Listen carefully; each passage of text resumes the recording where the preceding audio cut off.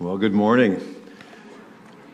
Take your Bibles, turn with me to 2 Kings chapter 14 or page 303 in our Bibles here. This morning we're going to be talking about the sin that every one of us has. Pride. And if you think maybe you don't have pride and want to stand up and let us know, guess what everybody else is thinking? That guy has pride. Do you realize that pride is the original sin, both of Satan as well as humanity?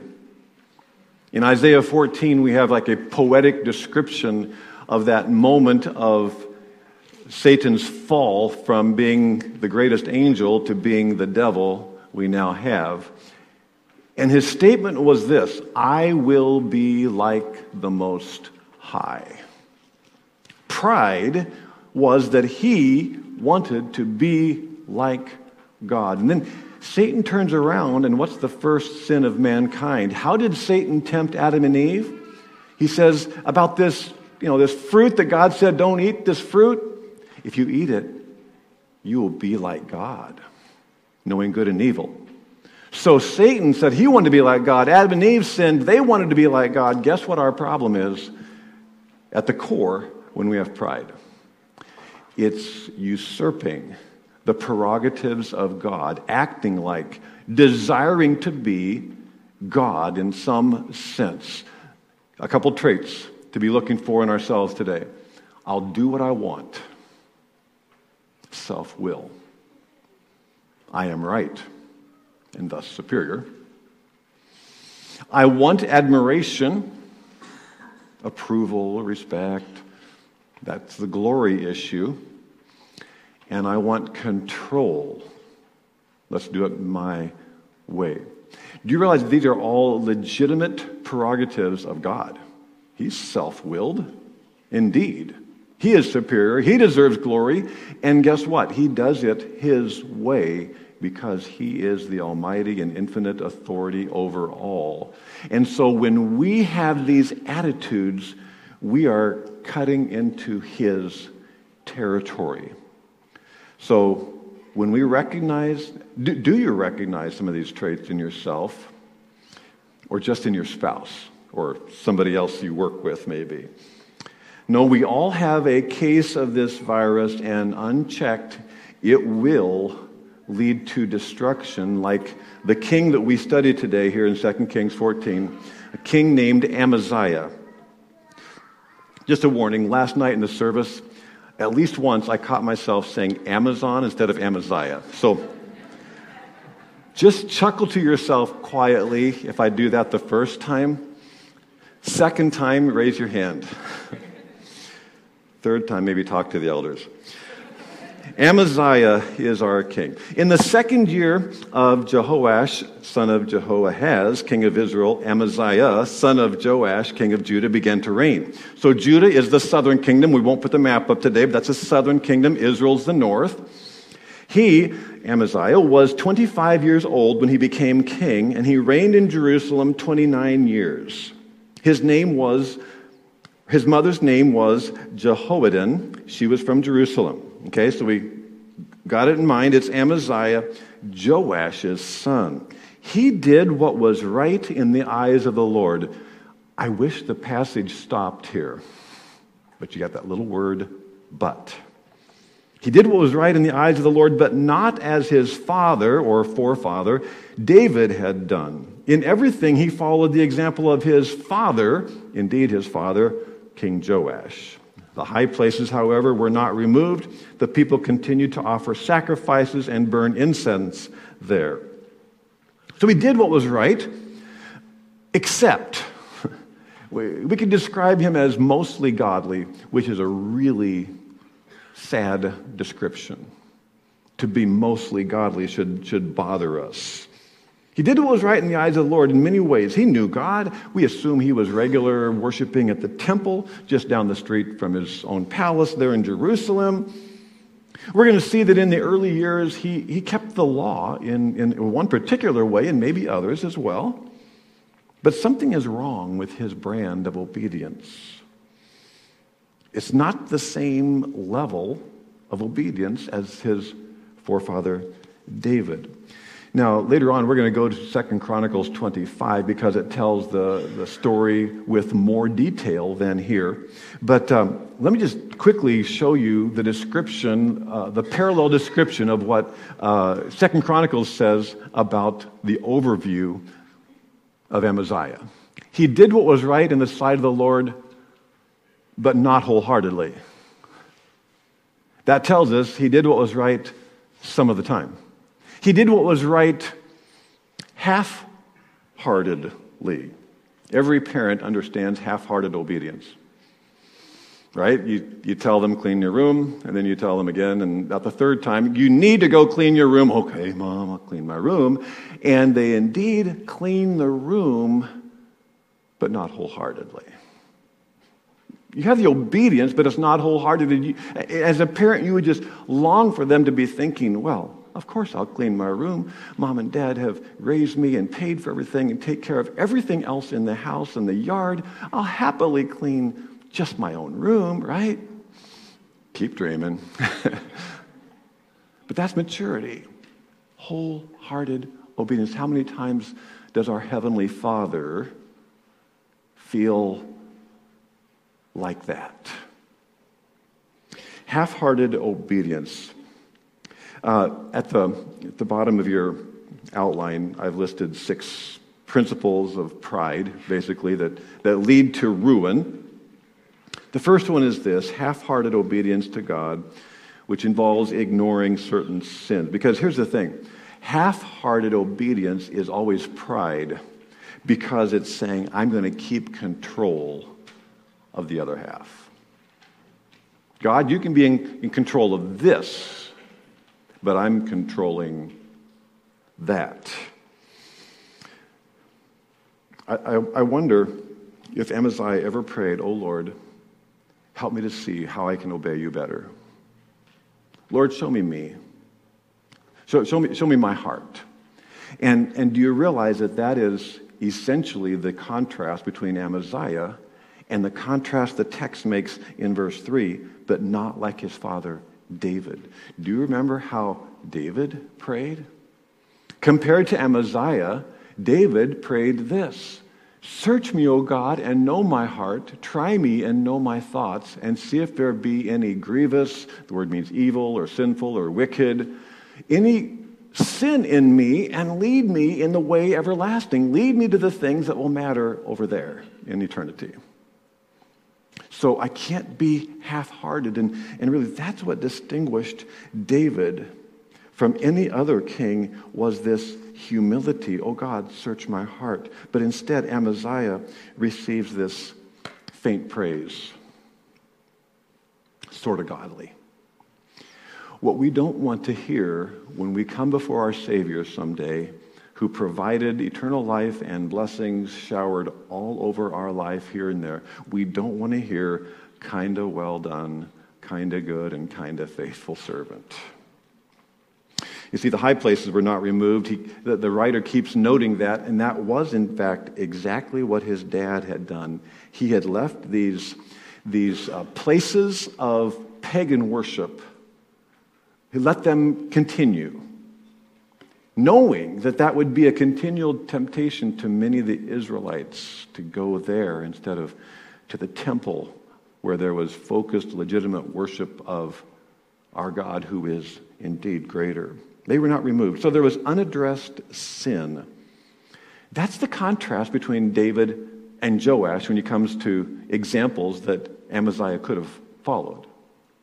We know that David sinned seriously. We know the sin with Bathsheba and the murder of Uriah. We think it couldn't get much worse than that. So why is David the example of godliness? The bottom line was his humility. It's Psalm 32 and it's Psalm 51. His repentant heart, creating me a clean heart. He addressed his sin instead of defending it. Second principle of this progressive pride that takes place in us is following questionable spiritual examples. Amaziah well knew his dad. He well knew the story of David. He chose instead, it says at the end of verse 3, in everything he followed the example of his father Joash. And that is so true, down to some of the details. His dad Joash was the king that was rescued at age 1 from death, and then crowned king at age 7, and then mentored by godly priest Jehoiada until he got to adulthood. And in fact, his early reign had some admirable godly traits. He's the one that restored the deteriorated temple. But then after Jehoiada died, Joash, it says, listened to his officials, his peers. And he deteriorated to worshiping idols and eventually even executed Jehoiada's son, who warned him prophetically to stop it. That path is exactly the path we see Amaziah taking today. Early godliness, but then began to worship idols and wouldn't listen to the rebuke of God's prophet. So many patterns are repeated. You know, dads and moms, our example is so powerful. There's something about the way we live that is essentially hardwired into the expectations of our kids. And that's for good and for bad, positive traits and negative traits. But if there is a core trait that we are communicating, it would be pride or humility. And of course, we're somewhere on that spectrum.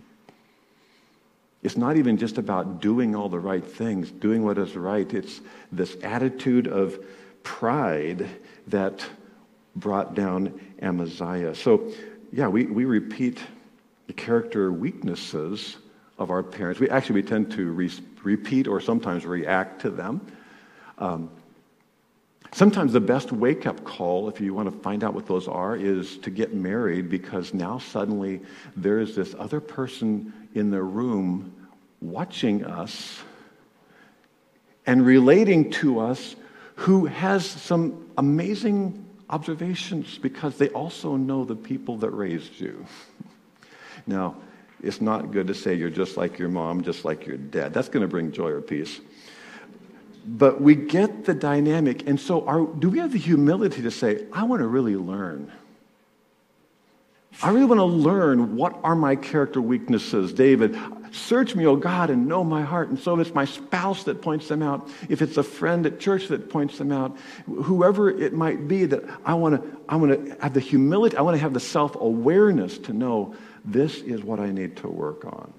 Because otherwise we will sin by default. That is those character sins that we don't even notice because they have kind of been hardwired into our nature. David prayed in humility. I take it Joash and his son here, Amaziah, not so much. Well, Amaziah's dad, Joash, if you recall the stories, the account of chapter 11 and 12, Joash was assassinated, and the next paragraph tells of at least one time that Amaziah clearly followed the Lord. After the kingdom was firmly in his grasp, he executed the officials who had murdered his father, the king.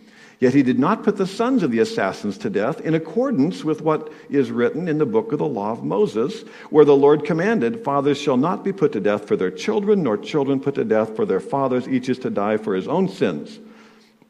So should his father's assassins be executed in justice? Yes. Leviticus 24:17. But should, like so often the kings did, was to destroy the whole families, we've seen that. Should that take place? No. Deuteronomy 24:16. No. So he handled that justly. He handled it with the restraint that the law described. He did it right. And I would suppose there would have been a good number of other things that he followed, especially in these early years.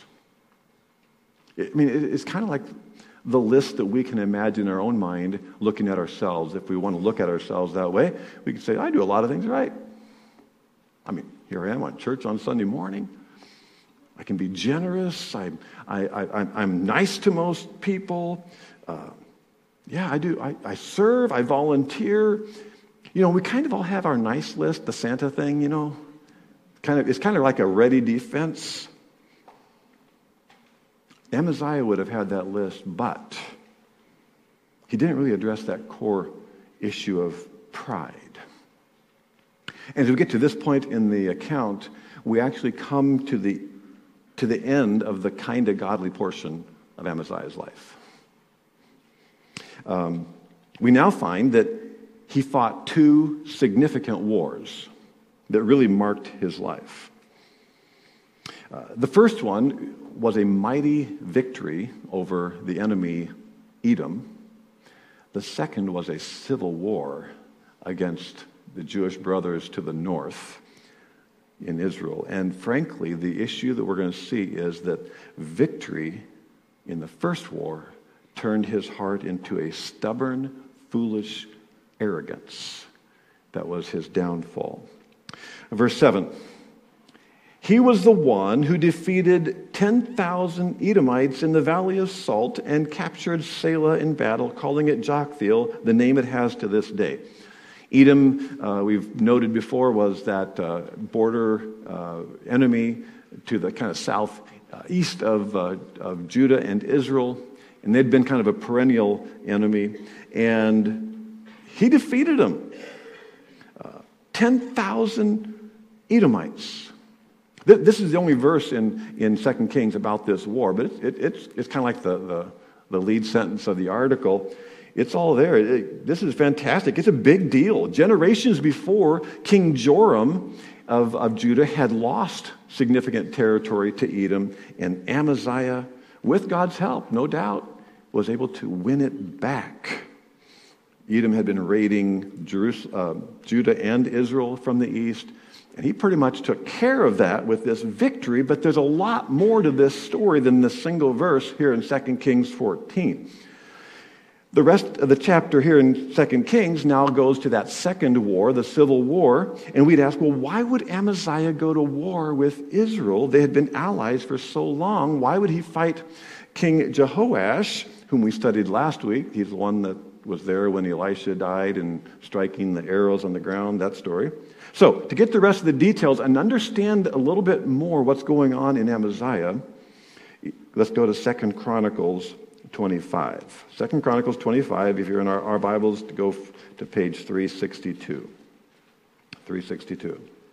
Why would he pick a fight with neighboring Jewish tribes to the north?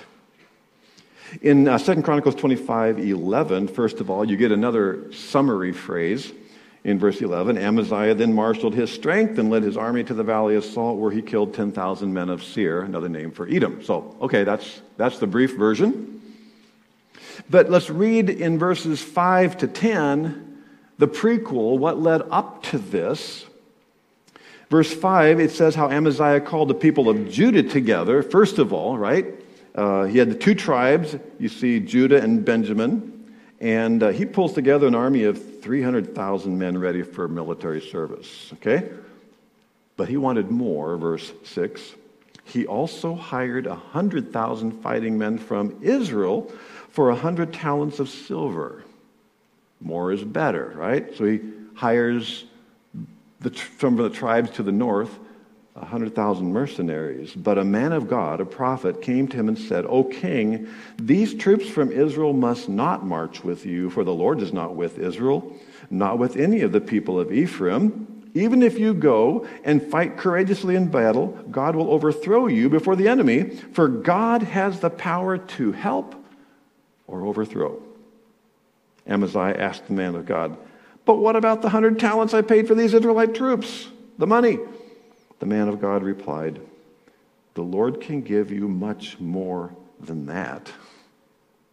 So Amaziah dismissed the troops who had come to him from Ephraim and sent them home. So he obeyed the prophet.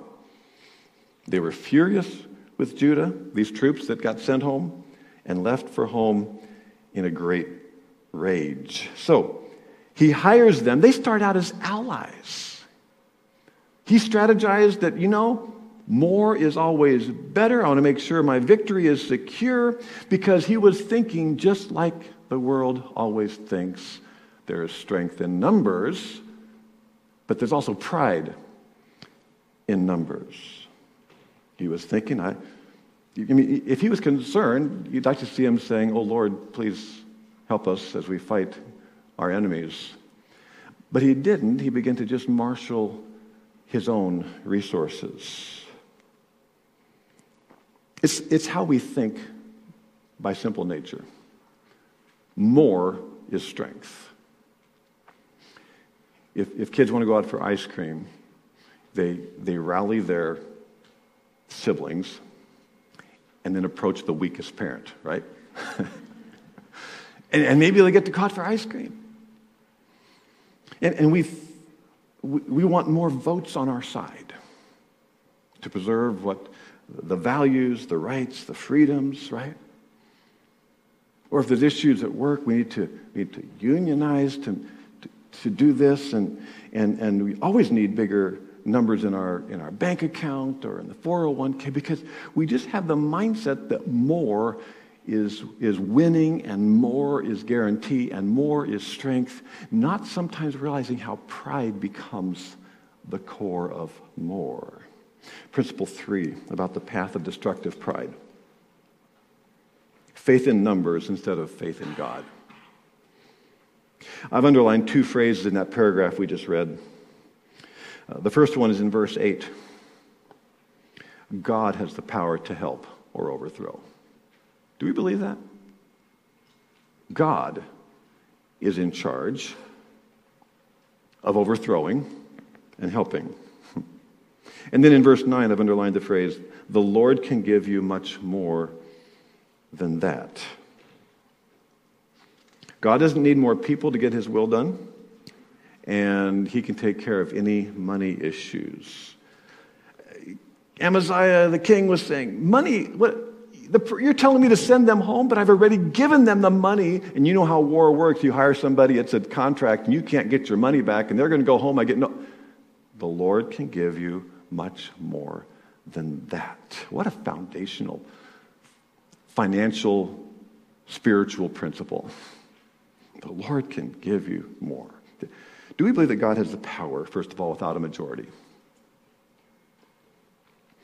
I want there to be a moral majority, but I don't put confidence in God's will being dependent, fail or flourish based on an election or the ballot box.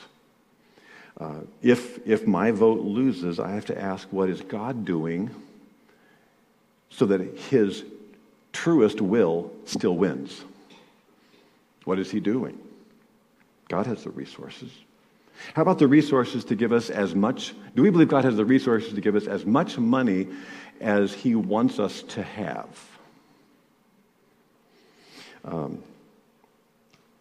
God understands that we're struggling if driving to work and gas is $5. Suddenly you divide everything by 5, right? God understands when you go to the grocery store and the prices are going up somewhere between your hand being here and your hand taking that item off the shelf. And the price has gone up. He understands if we're approaching retirement or in retirement and the market's eating up our nest egg. He understands that. But that's what the man of God was saying. That's what God's message was, is the Lord can give you much more than that. We have to retrain our mind to realize he's the one with power to overthrow, if need be, or help. He's the one who gives us as much as we're supposed to have and helps us.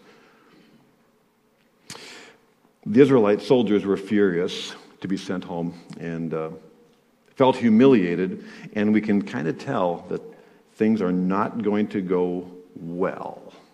Yet, Amaziah goes off to fight the Edomites and wins big time. Killed 10,000. Verse 11. Here's a little bit more info. The army of Judah also captured 10,000 men alive, took them to the top of the cliff, and threw them down so that they were all dashed to pieces. Not fun to read. It doesn't really seem like legitimate warfare. The writer doesn't make any comment, but it's just that's That's what they did. They disposed of their prisoners of war in this barbaric act. Meanwhile, verse 13, the troops that Amaziah had sent back, that's the Israelites, and had not allowed to take part in the war, raided Judean towns from Samaria to Beth Horon. They killed 3,000 people and carried off great quantities of plunder. So they're so offended and they were so bloodthirsty, hungry for battle, that on their way home, they just massacre Judeans, Jewish brothers, on the way home. Now you know there is serious conflict coming. And now we find that Amaziah, at this point, somewhere in this transition from the first war to the second, turns a terrible corner spiritually. There's sometimes a certain trigger event. If we have half-hearted obedience, that was a decision that took me the wrong direction. Verse 14. When Amaziah returned from slaughtering the Edomites, he brought back the gods or idols of the people of Seir. He set them up as his own gods, bowed down to them, and burned sacrifices to them. The anger of the Lord burned against Amaziah, and he sent a prophet to him. So another visit by a prophet who said, "Why do you consult this people's gods, which could not save their own people from your hand?" Yeah, that's a good question. While he was still speaking, the king said to him, "Have we appointed you an advisor to the king? Stop. Why be struck down?" Actually, his dad, Joash, had struck down the warning of the prophet who warned him. So the prophet stopped but said, "I know that God has determined to destroy you because you have done this, idolatry, and you have not listened to my counsel." You're listening, consulting idols, and you're not listening to me. It seems preposterous to us that Amaziah would go from knowing the Lord and worshiping at the temple. Something in this situation tipped him over the edge, and he brings back these idols. Did he take them just as trophies and then later decide to worship them? I don't know. But by the time he got home with the idols, picture what's all going on in his mind. He's just had this incredible victory, 10,000 defeated in the battle, 10 more thousand prisoners of war. He should be coming home as the hero. On the way home, someone informs him, "Yeah, and the Israelites just killed 3,000 of your citizens." And so now he's angry, and he's proud, and he's angry, and he's conflicted, and how do I get hero status back? And he decides the best thing to do would be to get revenge. Because he's a hero on one hand, but not very popular in the town that lost all those people. So when he's in that dilemma, does he cry out to God and say, "Oh God, what shall I do?" No, because he's missing that key trait of humility. You see, proud people don't cry out to God for wisdom. At least not authentically, sincerely. Proud people react and do what their emotions drive them to do. Proud people seek a solution exactly like the rest of the world. And that seems to be why he decided to consult these idols. The God thing isn't working. I'll do what the rest of the people do. Principle 4. Seeking counsel from the world and refusing God's counsel. He sets up idols. The prophet says, "Why do you consult this people's gods? They couldn't save the Edomites. Why would, it hasn't worked for them." And how often, though, do we use the world's wisdom for our problems as believers? Hey, it's one thing if you want to Google your medical symptoms, but if we have relational problems, we have fears, we have ethical dilemmas of right and wrong, we have moral temptations, are we really going to go to the world and say, what do you think I should do? Because unfortunately, so many times, believers end up doing exactly the kinds of things that would probably be discussed on some TV talk show with people sitting around a table, and we end up doing the exact same thing. I've seen too many social media memes posted by believers that are actually spouting selfish, proud, angry, vengeful, unbiblical principles. And I wonder, where did that come from? Actually, I don't wonder where it comes from, because that's exactly what the world is posting. So if we are saying what the world is saying, we are thinking like the world is thinking, and we're consulting the wrong side. That's idolatry. And the anger of the Lord burned because he did what he felt. He did what he thought would take the immediate pressure off. He did what he felt good venting about. And the Lord's anger burned and sent a prophet. And this time, Amaziah was having nothing to do with it. No. I've had enough listening to God. I'm doing it my way. That's a core I want to be God principle. One of the saddest moments that we have sometimes as pastors is when someone comes to tell us something, and it's stated sometimes just this clear: I know the Bible says this, but I've decided to do this. I almost expect the floor to shake.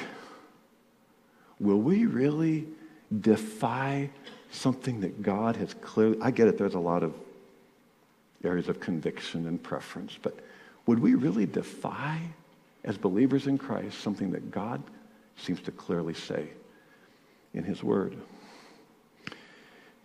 Amaziah's self-will, foolish arrogance. And the prophet says, I know, verse 16, that God has determined to destroy you because you have done this, idolatry, and have not listened to my counsel. Do we seek God's counsel? Will we recognize God's counsel? Because sometimes I think we get just pretty saturated with the world's thinking that I'm not sure we are carefully discerning. Do we assume because we found it in a Christian bookstore, heard it on a religious podcast, or were told something by a therapist who mentioned something about Christian, would we assume that's biblical advice, or could it actually still sometimes be selfish and pride-based, emotional-driven? How are we going to know? Because labels don't prove everything. How do you know if it's biblical? I'll suggest a couple of things. Number one is this issue of humility. Do we first of all have the humility before God to say, God, I really want to know what you want me to do? And I would submit to that. Because that's going to determine and color everything else that we read, see, or hear. Do I really want to do what God wants me to do, or do I want to do and find and defend what I want to do? So do we have the humility? But then secondly, does whatever advice or counsel that we are seeking come with clear biblical principles? In other words, it's okay. You would see the Bible references and go, yeah, that's kind of basic, and I don't know how else to take that. So am I humble as I approach it? Is it biblical? And then a third indicator is there any mention in this advice or counsel about sin? That there's right and wrong? Does it talk about confessing sin, avoiding sin? Are we humble? Is it stated in Scripture in some clear sense? And then The bottom line is going to be, will we have the humility to obey it? But is there a reference to sin so that I know that there is a right and a wrong because I'm accountable to Almighty God? Amaziah could have avoided the coming disaster, but he didn't address his pride. So instead he says, what I'm going to do is get revenge. That's why I'm going to fight against my brothers in the north. Revenge will make me happy. Ever had that thought? I'll be happy if they have to pay. It's a tragically empty wish. Revenge will never heal our ego because our ego is never satisfied. Revenge will never accomplish it. This was the beginning of the end for Amaziah. At this point in the account then, as we go to that civil war, the account of 2 Chronicles 25 and 2 Kings 14 are almost exactly the same. We're going to stay in 2 Chronicles since we're already here.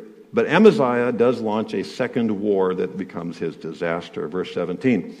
After Amaziah, king of Judah, consulted his advisors, that's exactly what his dad Joash did at that turning point of his life. After he consulted his advisors, he sent this challenge to Jehoash, son of Jehoahaz, the son of Jehu, king of Israel, come meet me face to face.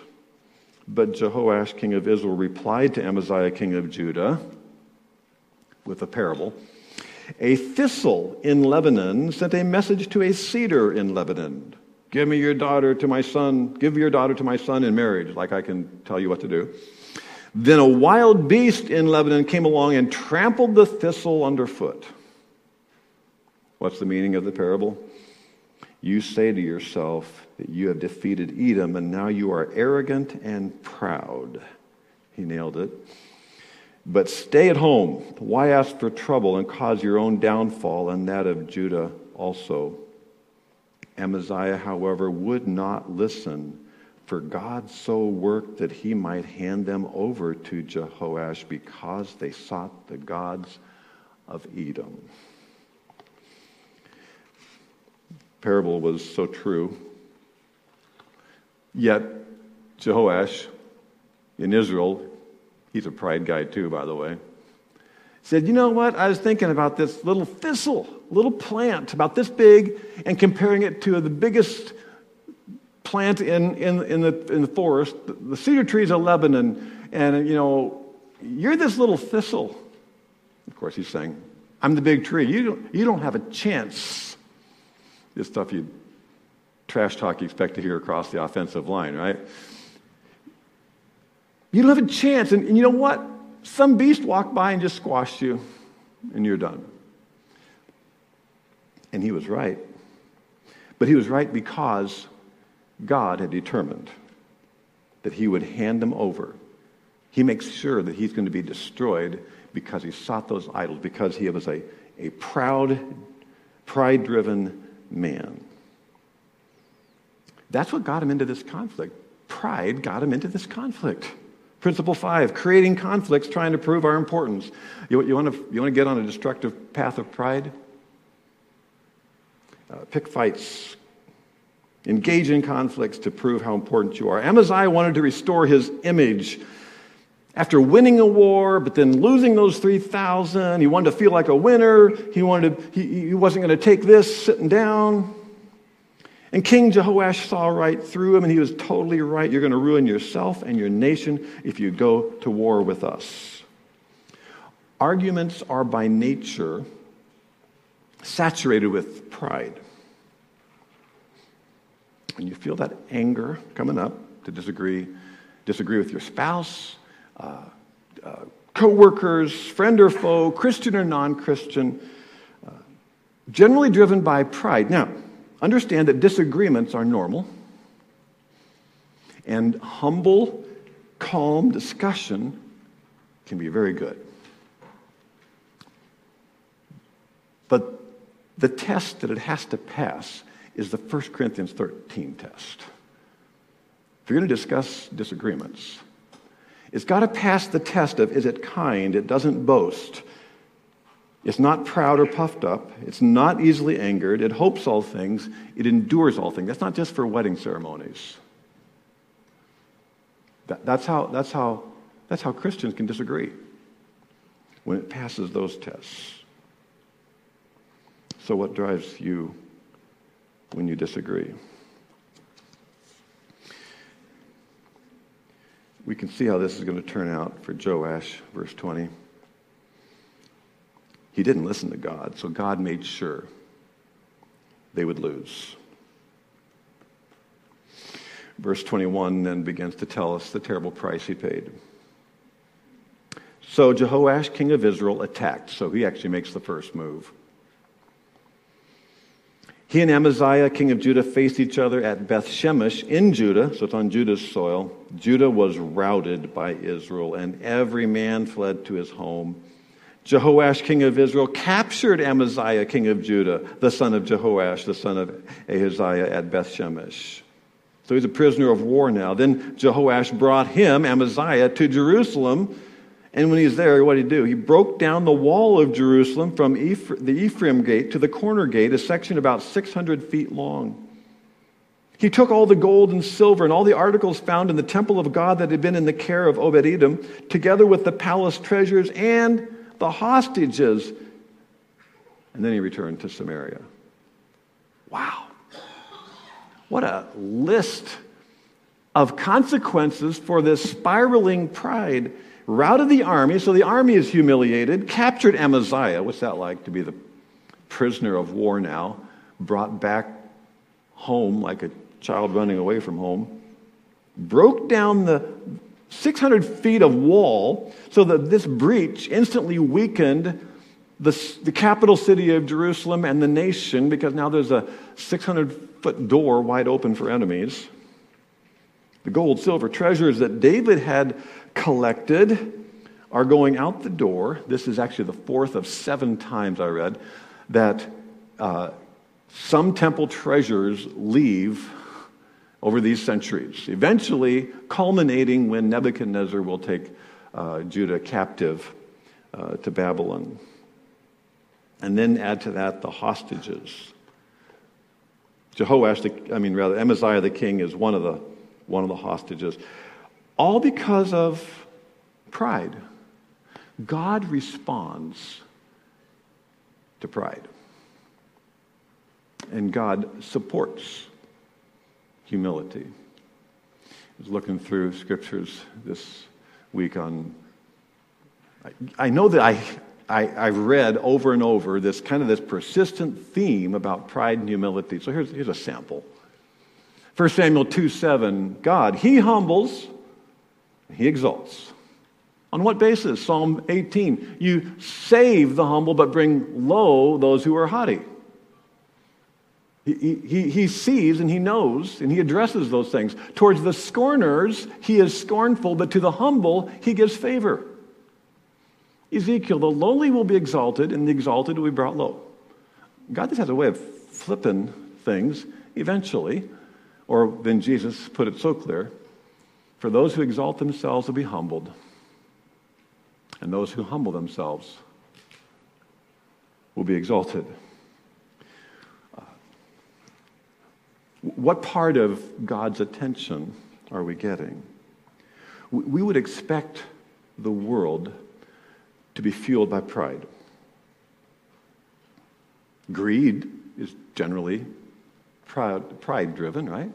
We want nicer, better, more stuff. So we have to think through, is this God's blessing? Is this pride? Power is pride-driven, whether it's political or positions in any organization, including churches. Is this God thing or is this pride-driven? Now even immorality of every kind is paraded as pride. Pride parades, etc., as if immorality and pride were a good thing. We should expect that from the world. That kind of is par. But what about us? Our pride offends God, and every time we fuel our pride, defend ourselves illegitimately, It offends God. We're stealing his glory. And we see where it leads. It only gets worse. Verse 25. Amaziah, son of Joash, king of Judah, lived for 15 years after the death of Jehoash, son of Jehoaz, king of Israel. He lived for some time, but do you notice what it doesn't say? It doesn't say he reigned. And Bible students have read that and go, is that why, like in Chronicles, it's the next chapter, his son Uzziah reigns next, and he starts at age 16. Why would you have that 16-year-old run the kingdom? Is it because some think that actually Amaziah was actually imprisoned longer, not like brought home immediately, but he was a prisoner of war for some time, or else maybe he came back and he was so humiliated and ineffective. There was this co-regencies, and there were a lot of co-regencies where fathers and sons' reigns overlapped. We're not sure. Finally, verse 27 says, from the time that Amaziah turned away from following the Lord. There was this moment, it seems to be, when he took those idols home from Edom. From the time that Amaziah turned away from following the Lord, they, that's his own people, conspired against him in Jerusalem, and he fled to Lachish, but they sent men after him to Lachish and killed him there. And he was brought back by horse and buried with his fathers in the city of Judah. He lived like his dad, and he died like his dad. Let's just review these marks of pride where we become or act or desire to be God. First of all, I'll do what I want. Self-will. I'll do what I want. That's the first impulse of everything, right? I'll do what I want. Do we then submit to his will? I am right. How easily do you back down from being right? I want admiration. What will we do to A, be admired, B, avoid any embarrassment? I mean, you realize pride is both an introvert and an extrovert sin. Extroverts want to show how witty and smart they are, and introverts want to make sure they don't let on that anybody would think they weren't witty or smart. We're all kind of dealing with the same thing. We want the approval and admiration, and we want control. Whatever it takes kind of to get our way. This is just us. But no, actually, this is God. And we are not in his place. And we have to learn submission to him because, and here's one more verse, this is why the scripture says God opposes the proud, but gives grace to the humble. Which side of God's attention will we have? Let's pray. Our Heavenly Father, you know our proud hearts, that from Adam and Eve's sin onward, we are bound to this defensive self-will. Help us, Lord, to have the heart of David, who, in spite of his terrible, sinful mistakes, had the humble heart of coming before you in confession and making things right with you. Heavenly Father, we want to come before you, humble ourselves, and then leave it to you for any attention or approval or affirmation that comes from others. Lord, that's in your hands. Help us not to claim your rights, but to give and submit ours to yours. In Jesus' name, amen.